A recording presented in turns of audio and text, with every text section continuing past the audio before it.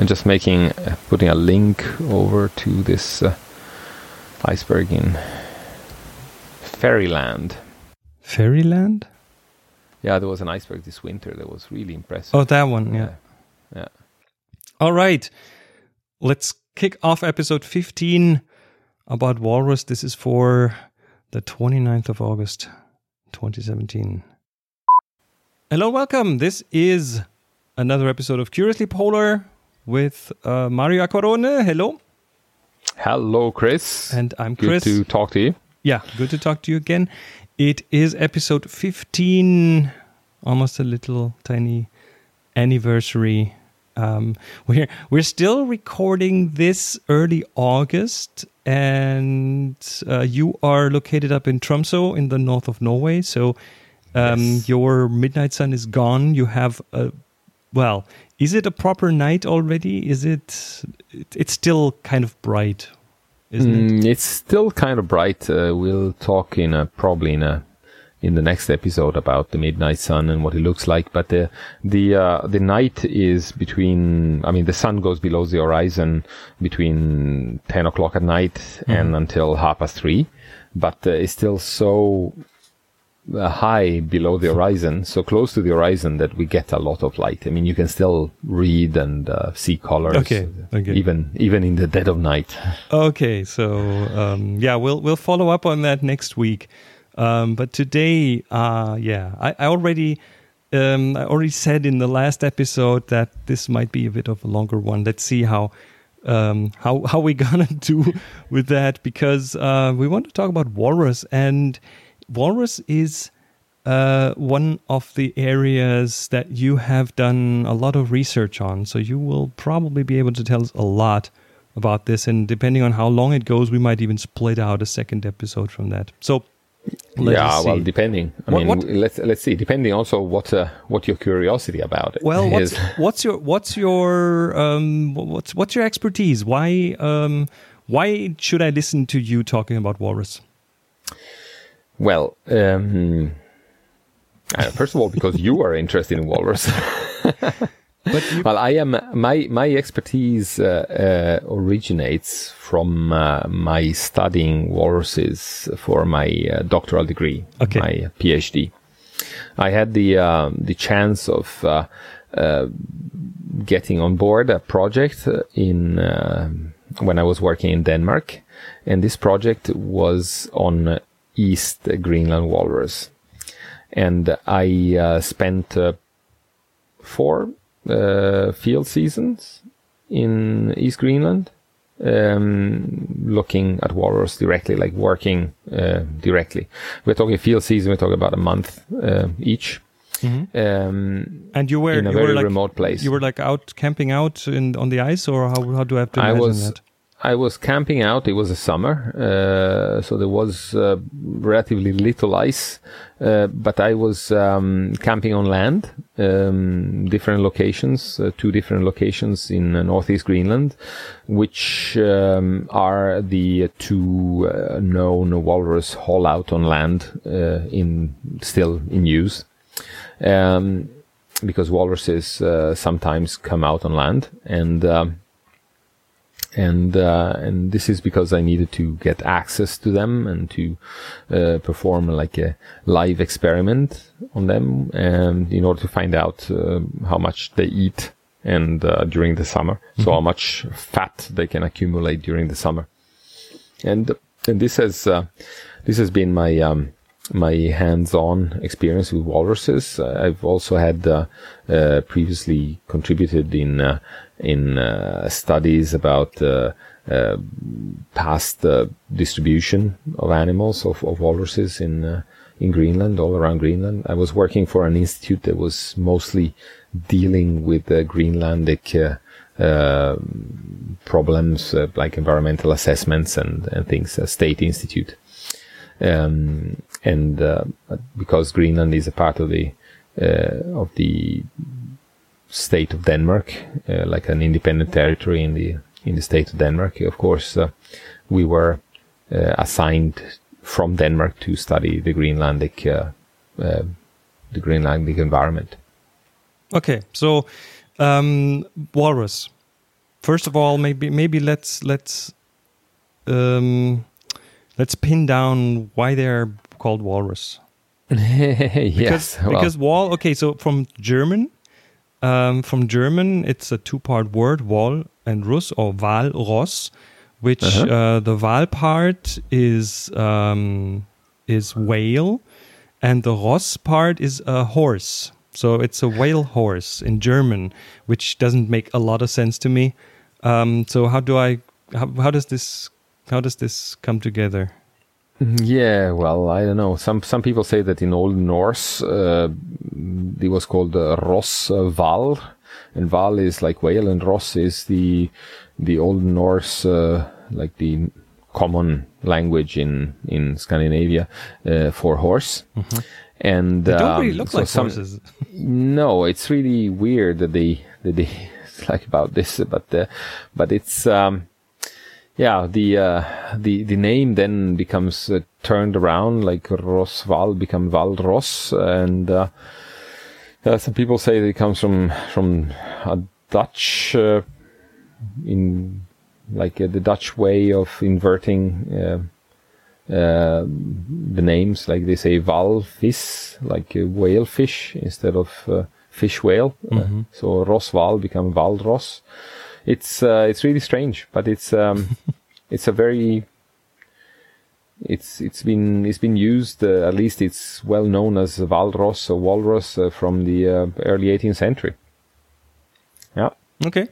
And you can use in plural. Some people ask me, do you say for many of these animals, do you say walrus in variable, like the singular, or walry, like some of our friends and guests during the last cruise, or do you say walruses? And well, you can use both actually. You can but not use walry. Both a walrus, but walry would be a Latinization of something that is not Latin, because in Latin, or the scientific name of walrus is Odobenus rosmarus. So the tooth-walking seahorse. The well, they have long teeth, that's for sure. Exactly. And walruses actually use their tusks, as the big front upper canines are called, to drag themselves up on the ice, for example, or when the ground is slippery. It's a bit like a they crutch. Use them in order to, holding on to something and then pulling themselves up. It's a tool. So this is why they're called tooth walking. Okay. The tooth walker. Yes. But so what are they? Yeah, walruses are interesting animals. I mean, I really like them, and you have seen them up in. I've taken you out to watch walruses in Svalbard, which was a very, very impressive thing, because you managed to guide a group of 20 people. In a way, we approached a walrus. I don't even know what it's called, a colony walrus. A haul-out. A walrus haul-out. Okay, yes. So a group of, I think, 16 walrus at a beach, and they were resting, and you helped us approach them, and you gave us instructions on how to behave and how to not behave, because you have been around them, so you know what they're like. And we managed to get close, like 50 meters close to them, and watch them from that close, which was a very impressive thing, and probably a memory that will stay with me forever. Yes. Well, the walruses are a very, very peculiar animal. I mean, they are. They look like seals, but like big seals, right? Like really big seals. I mean, they are second biggest pinniped species after the elephant seals. Elephant seals males pinniped? Yeah, but now we're talking about techniques. Explain pinniped. Yeah, pinniped. Pinnipeds are that group of marine mammals that are seal-shaped. Okay. Everybody knows what a seal is, of course. So you have an animal that has like flippers in the front and flippers in the back.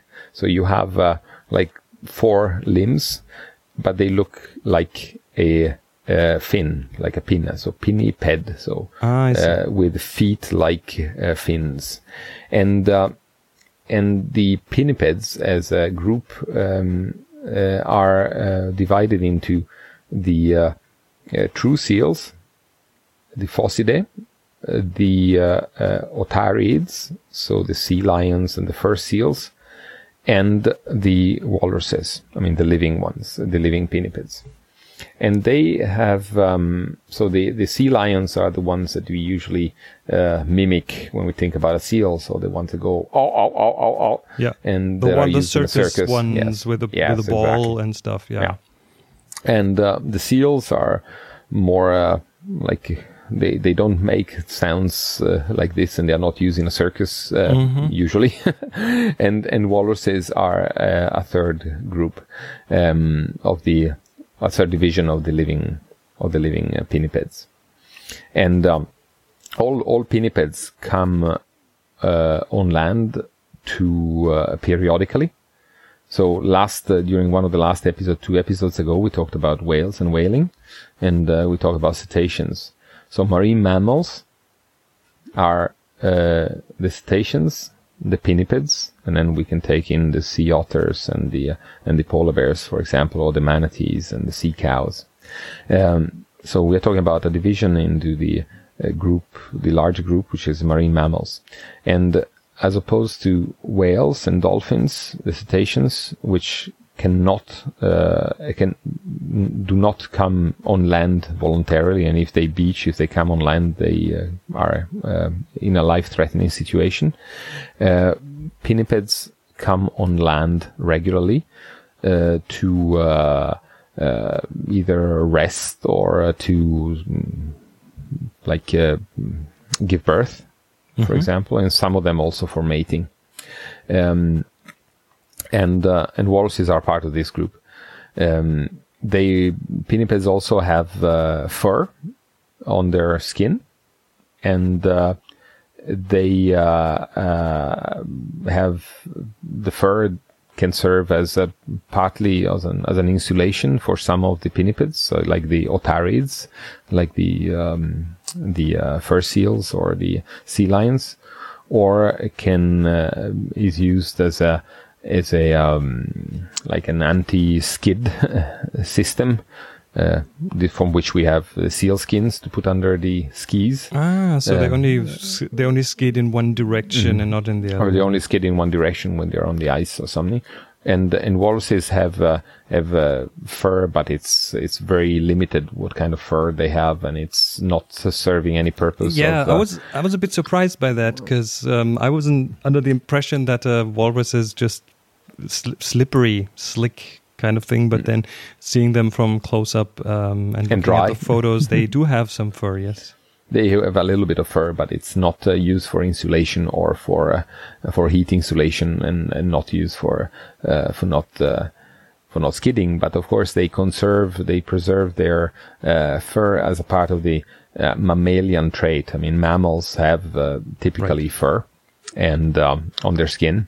And it can serve some tactile purposes, and finding out what's happening around there. But some walruses have more fur, some others don't. There are individual differences of how much fur they have. But they look a little bit like a doormat. That's true. When they have a lot of fur. Oh, that's it. That was it. Yeah, that's what the fur looked like. So how big do they get? I've been, again, 50 meters from that group, and they were impressive. So how heavy can one of these get? They can get, walruses are divided into 2 main subspecies. You have the North Atlantic walrus and the Pacific walruses. And the Pacific walruses are slightly bigger, but we're talking about animals that are, like the males can probably reach between 1.5 and 2 tons, depending on the subspecies. And the females are slightly smaller, like in the North Atlantic, about 1 ton when they are big. So they're quite big, and they are up to 2.5 meters long. So they are pretty big pinniped. They are larger than most seals, except the elephant seals that can get up to 3 tons and be 3 meters long. Yeah. Okay. So what do walrus eat? Yeah, that's interesting. That was. How much time do we have? Well, Shoot, let's just go for it. yeah, like the main prey of the walrus is bivalves, so seashells that are living into muddy areas or sandy areas, and and this is something that is known from looking at stomach contents. So walruses are hunted or have been hunted both by the Inuit and for scientific purposes by modern Europeans and European populations, and so they have we have accumulated a degree of knowledge about what we find in their stomachs. And then at some point a few years ago, some scientists in Alaska have actually tried to make an artificial walrus stomach, and so they have been taking a basin. They put like an acid solution that is mimicking the acids in the stomach of a walrus, and then they've been taking out the organisms that are living in the sand or in the mud in areas where walruses have been seen going diving down to the sea bottom, and they put these organisms into the basin with this acid, and then they've been looking at what's left at different time intervals. And they've seen that the bivalves, so the seashells that are found in the stomachs of the walruses, are the ones that last longest before they are dissolved by the acid. A lot of other things that are found in the sea bottom, like worms and sea stars and lots of small crustaceans, are actually dissolved totally in the first few minutes of permanence into this juice, this stomach juice.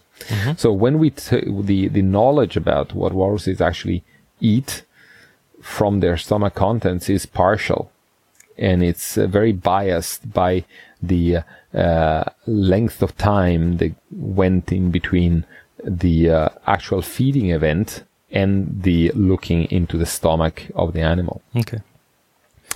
Then there are inferences about the speed at which walruses swim and their agility. So usually a walrus would not go after a fish. A fish would be swimming so much faster than a walrus that it's almost impossible for a walrus to eat a fish. And if the energy to catch it would be so much higher than the actual energy from the fish, then. Yeah, because then we look at the morphology of the mouth and to what actually the feeding mechanism is by a walrus. And from mythology in Greenland, we have a first indication of the walruses eating by sucking. So in the mythology or the beliefs in Greenland is that if you fall into the water, a walrus could come and suck your brains out. Oh, really? Yes. And if you look at the mouth of a walrus, in spite of the big teeth there, they would impede any form of feeding like a normal carnivore. So they would not be able to grab a prey with their teeth. Because they would be able to spit a prey, but they would not be able to grab it and eat it. So they would be they would have to suck the food into their mouth. Mm-hmm. And here we go to another experiment made by some group of Dutch researchers on a walrus in captivity in Harderwijk at the Delphinarium in close to Rotterdam, and they actually managed to measure the sucking power of a walrus, because of course when you feed an animal in in a delphinarium, you would feed them herring, for example, like small fish. And you would see that if you put the fish close to the mouth, they would suck the fish from your fingers into their mouth. So you see, like, well, they suck, and they can suck things from the bottom. You could see them through a glass and see how they actually eat. But it would be an artificial environment. But the artificial environment can be useful in the fact that you can set up an equipment to measure the sucking power of a walrus. And here we're getting to up to a couple of bars of negative pressure. So, like the pressure that's inside of a car tire, but think about it as a sucking thing. That is as impressive. a sucking power. And it will be exerted by making the mouth like almost like a piston, and like a cylinder, and using the tongue as a piston, and taking the tongue back in the mouth, and then you can look at the anatomy of what the muscles of the tongue are and how they are fastened onto the skeleton and to other muscles. And this is actually quite an interesting study that demonstrated the walruses actually can suck things apart. And this is confirmed by observations of walruses actually sometimes taking seals. And even though it's not very well demonstrated they can actively hunt the seals, there are some indications they could take, for example, seals that are resting on an ice floe by suddenly coming up beside the ice floe and then spitting the puncturing the seal with their tusks, and so killing it with their tusks and then sucking it apart. But people have been taking pictures and they've been observing walruses actually taking carcasses of seals apart by holding the carcass down with one of the foreflippers and sucking the pieces out of the carcass. This is gruesome. So they would end up with an empty seal hull, pretty much. Yeah, or like with a seal that is sucked apart in different things. And I've been also finding while I was studying this group of walruses in East Greenland, of course, they would come out to the beach and they would defecate. And in the feces, I have found pieces of seal skin and blubber and vibrissae from the seals. So, and actually this was a curious little thing, because I was observing this group of walruses in between the experiments, and then suddenly an Arctic fox came around one of the walruses that was sleeping, and the fox went behind the walrus and started eating off the feces. Now, in the feces of a walrus, you find a lot of information about what they eat, of course, and you find usually the sheath of the siphons of these seashells, of these lamellibranchs that they feed upon. So the seashell has a siphon, a tube that sticks out, through which it filters, it takes in the water that it filters in order to feed. And on the outside of the siphon, there is a harder skin-like epithelium, and this passes almost intact through the walrus and comes out the other way. But this fox was going out and was eating very keenly on something, and it looked unlikely that they would be looking at they were taking the skins of the siphons of these bivalves, of these seashells. So we were curious, and we shooed it away. We shoot the seal away. We went close and looked at it, what it was actually eating, and it was taking pieces of seal skin and blubber, and chewing on these that had gone through the walrus, that had come out of the walrus. I wouldn't say intact, but at least there was a lot of seal fat onto these pieces of skin. So when you took us out to that group of walrus, in how much danger were we? I mean, are we part of the diet of a walrus?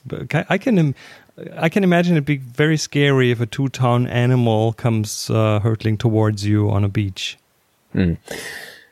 My main worry in taking you out to the walruses was not to disturb the walruses, actually, because and this is not because I value human life or your life less than a walrus's life, but it is because we were taking an approach from higher up with respect to the sea. We were being farther uphill than the group of walruses with respect to the sea. Right. So we were keeping a distance. The animals were sleepy, and there was no sign of aggression. If you get close enough to a walrus and you are in a situation where the animal is acting aggressively against you, it can actually move pretty fast over a few meters. So you could be caught by an animal that actually can capture you and can spit it with his tusks. So they are dangerous, but on a relatively short range.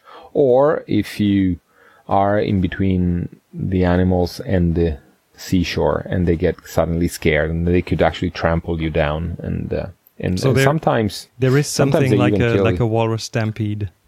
They can do a stampede, and this is something that polar bears use as a walrus hunting technique.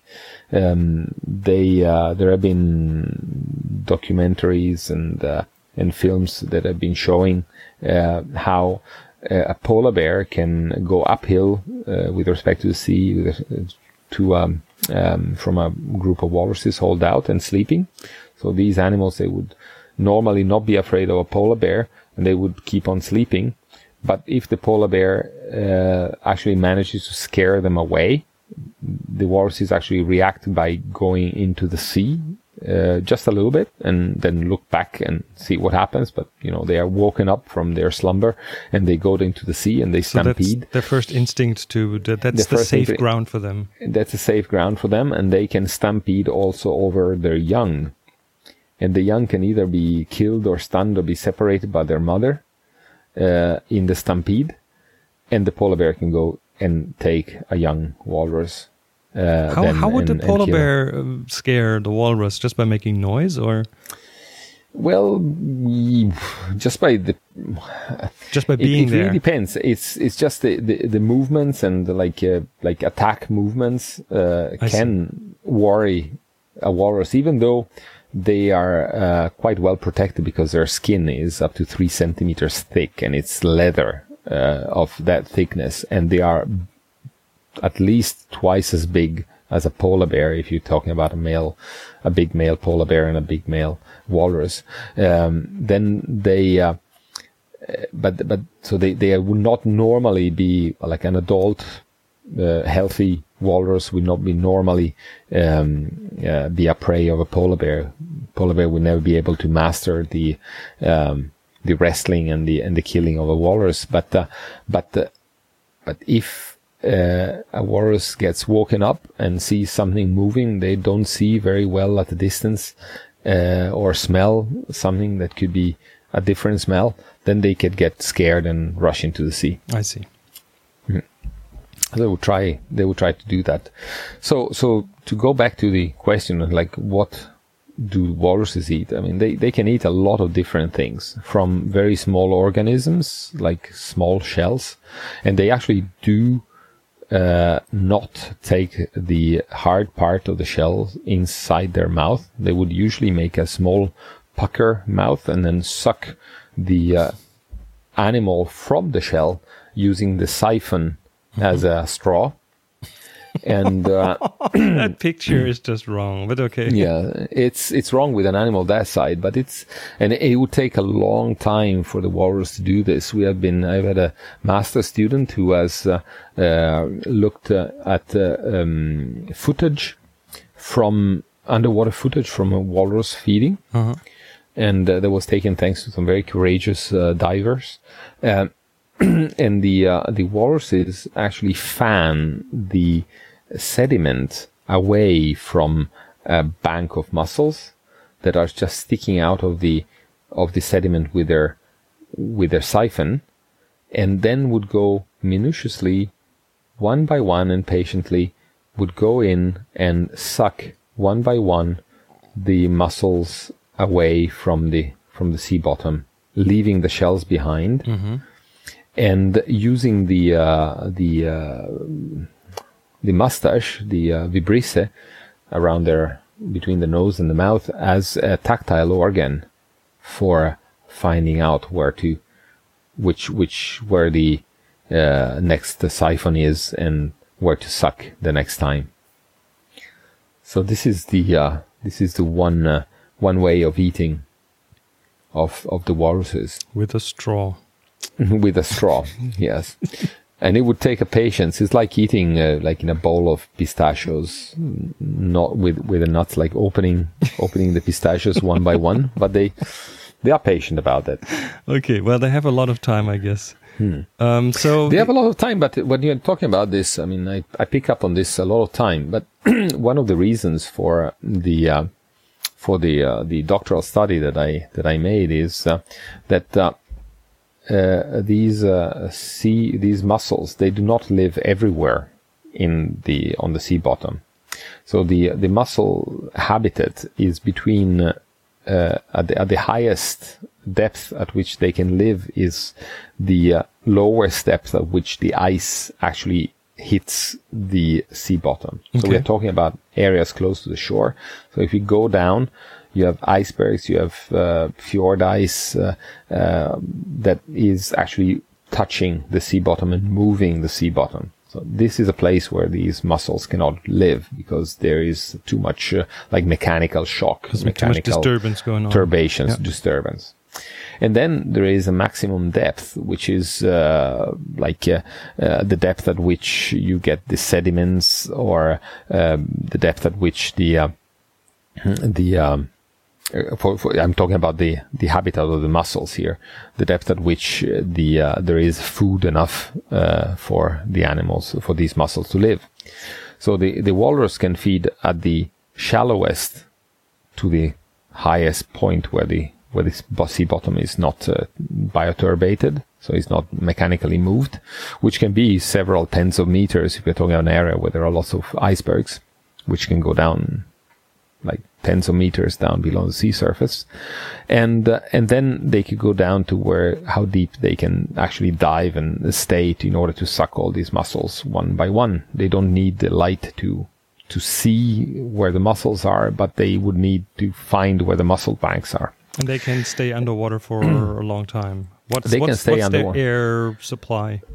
Well, the air supply, I have on a static apnea, or like chemically induced apnea, we have had walruses staying apneic for close to about 3/4 of an hour. Okay. But they will typically go down, say 10-15 minutes and then come up again, even shorter, depending on how deep they are diving. And they don't use a straw to breathe.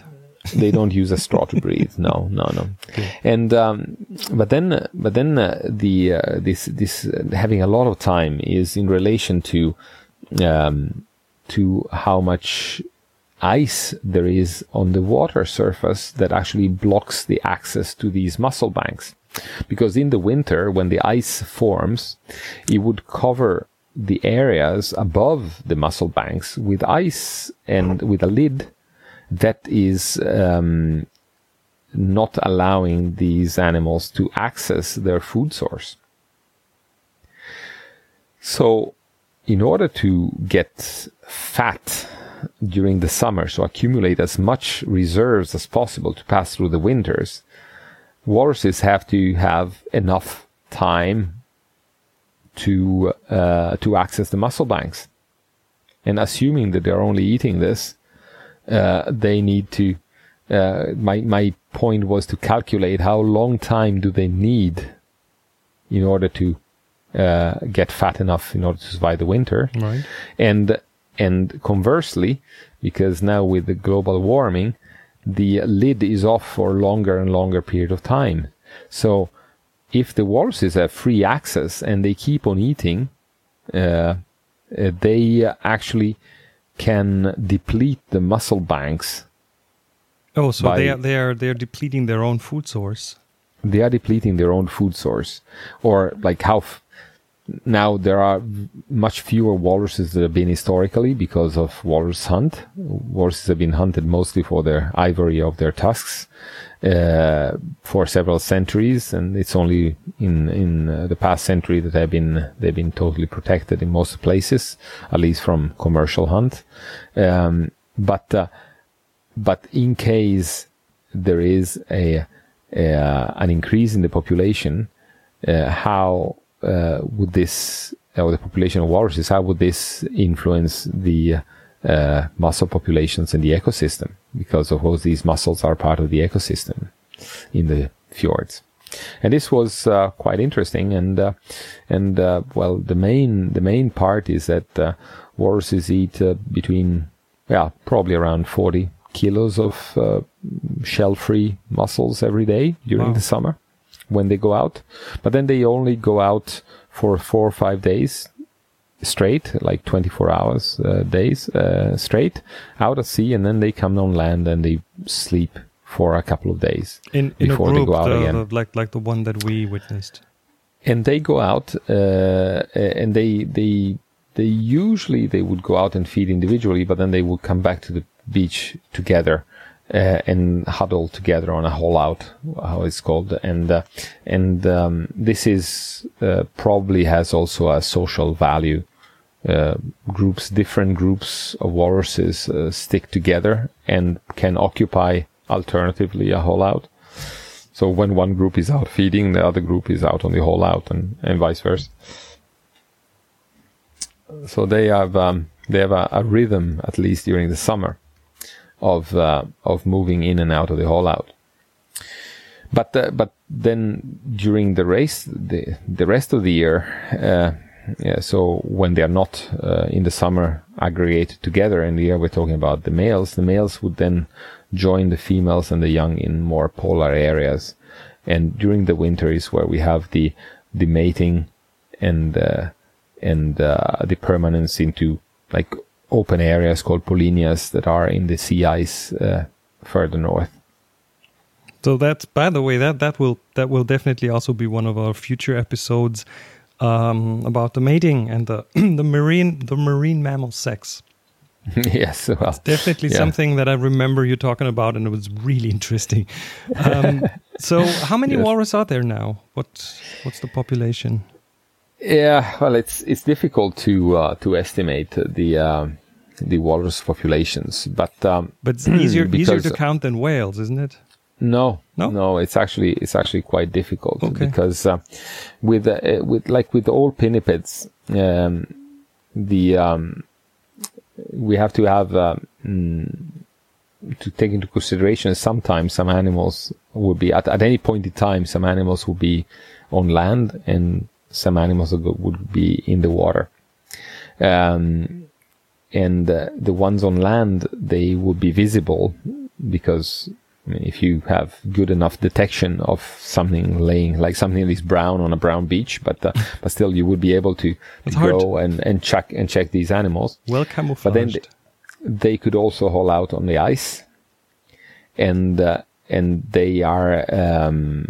would be they will be much more visible because they will be dark on a lighter ice, unless they are hidden by some forms of the ice. And then they could be in the water, and they could be in the water either on the surface, just under the surface, but still visible, or further down. So, and this is one of the complicated thing. But the other complicated thing is that they have a tendency during the season where there is most light, so during the summer, to spread out. So the males would move further away than the females from the winter quarters. And so the areas of distribution increase during the summer and then decrease during the winter. But in the winter, it's dark. So it's difficult to go out, and the weather is usually very inclement. So you don't want to go out in the winter counting walruses. And the behavior also changes very much. So you have, within the same season, the behavior is of hauling out or resting for a couple of days and going into the water for 3-4 days. And they can all be like randomly distributed, but we do not know whether the population of walrus actually does this randomly, the weather, storms or rough weather can influence whether the animals are on land or not. They do not like very much to be out when the weather is very rough out on land or on the ice. They would rather be in the water, but then being in the water means that they cannot rest as well. They can also rest by hanging out with their head. They fill some air sacs around their neck and like inside their neck, called pharyngeal pouches, and they can float like if they had a stab jacket. That's like a kid putting flippers on. Yes, and then stick out there. It's called bottling. So they can sleep out at sea, but it's not the same as sleeping out on land because you, for example, you lose a lot of heat. True. By being into the water, and it would be counterproductive from an animal that tries to be how do you call it? Try to fatten up a lot.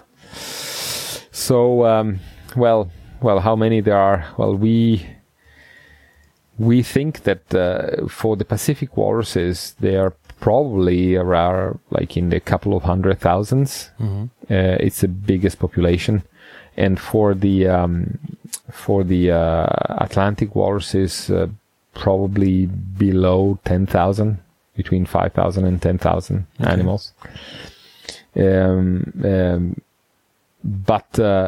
we do not know very well, and even though they are increasing in numbers, we're still keeping an eye on how and when which populations are increasing in numbers, and also the definition of the populations. There is a group of walruses living in the Laptev Sea, which is north of Russia, and this was considered because it's kind of isolated and it's morphologically a little bit different from the Pacific walrus and the Atlantic walruses, that they were a separate subspecies. And now they have been taken as a part of the Pacific walrus population, which is mostly in the Bering Strait. So also the definition of how many animals we have is depending on how do we divide the subspecies, and which authorities are responsible for counting the animals. Okay, there are some countries that put a lot of money into it, and some countries that decide not to put a lot of money into. But they're mostly protected. What kind of hunting is going on? Is that mostly, I think, what we used to call Aboriginal hunting? Yes. Okay, so that's the same with whales. There's some cultural, traditional hunting that's still going on. Yes, it is. But hunting walrus is complicated because these animals tend to sink when they die. So if you hunt them, you would hunt them by harpooning them first, and then nowadays using a gun to shoot them dead. But you have an armored animal with a very thick skin, so you have to be shooting it in a special way, and you have to be harpooning it in a very special way. So one of the places where walruses are hunted is around Thule in northwest Greenland, and it's a hunt at the late winter, when the sun comes back, and people can go out and take boats to the Polinia area that is between northwest Greenland and northeast Canada. And this open area at the edge of the ice is where you find a lot of walruses.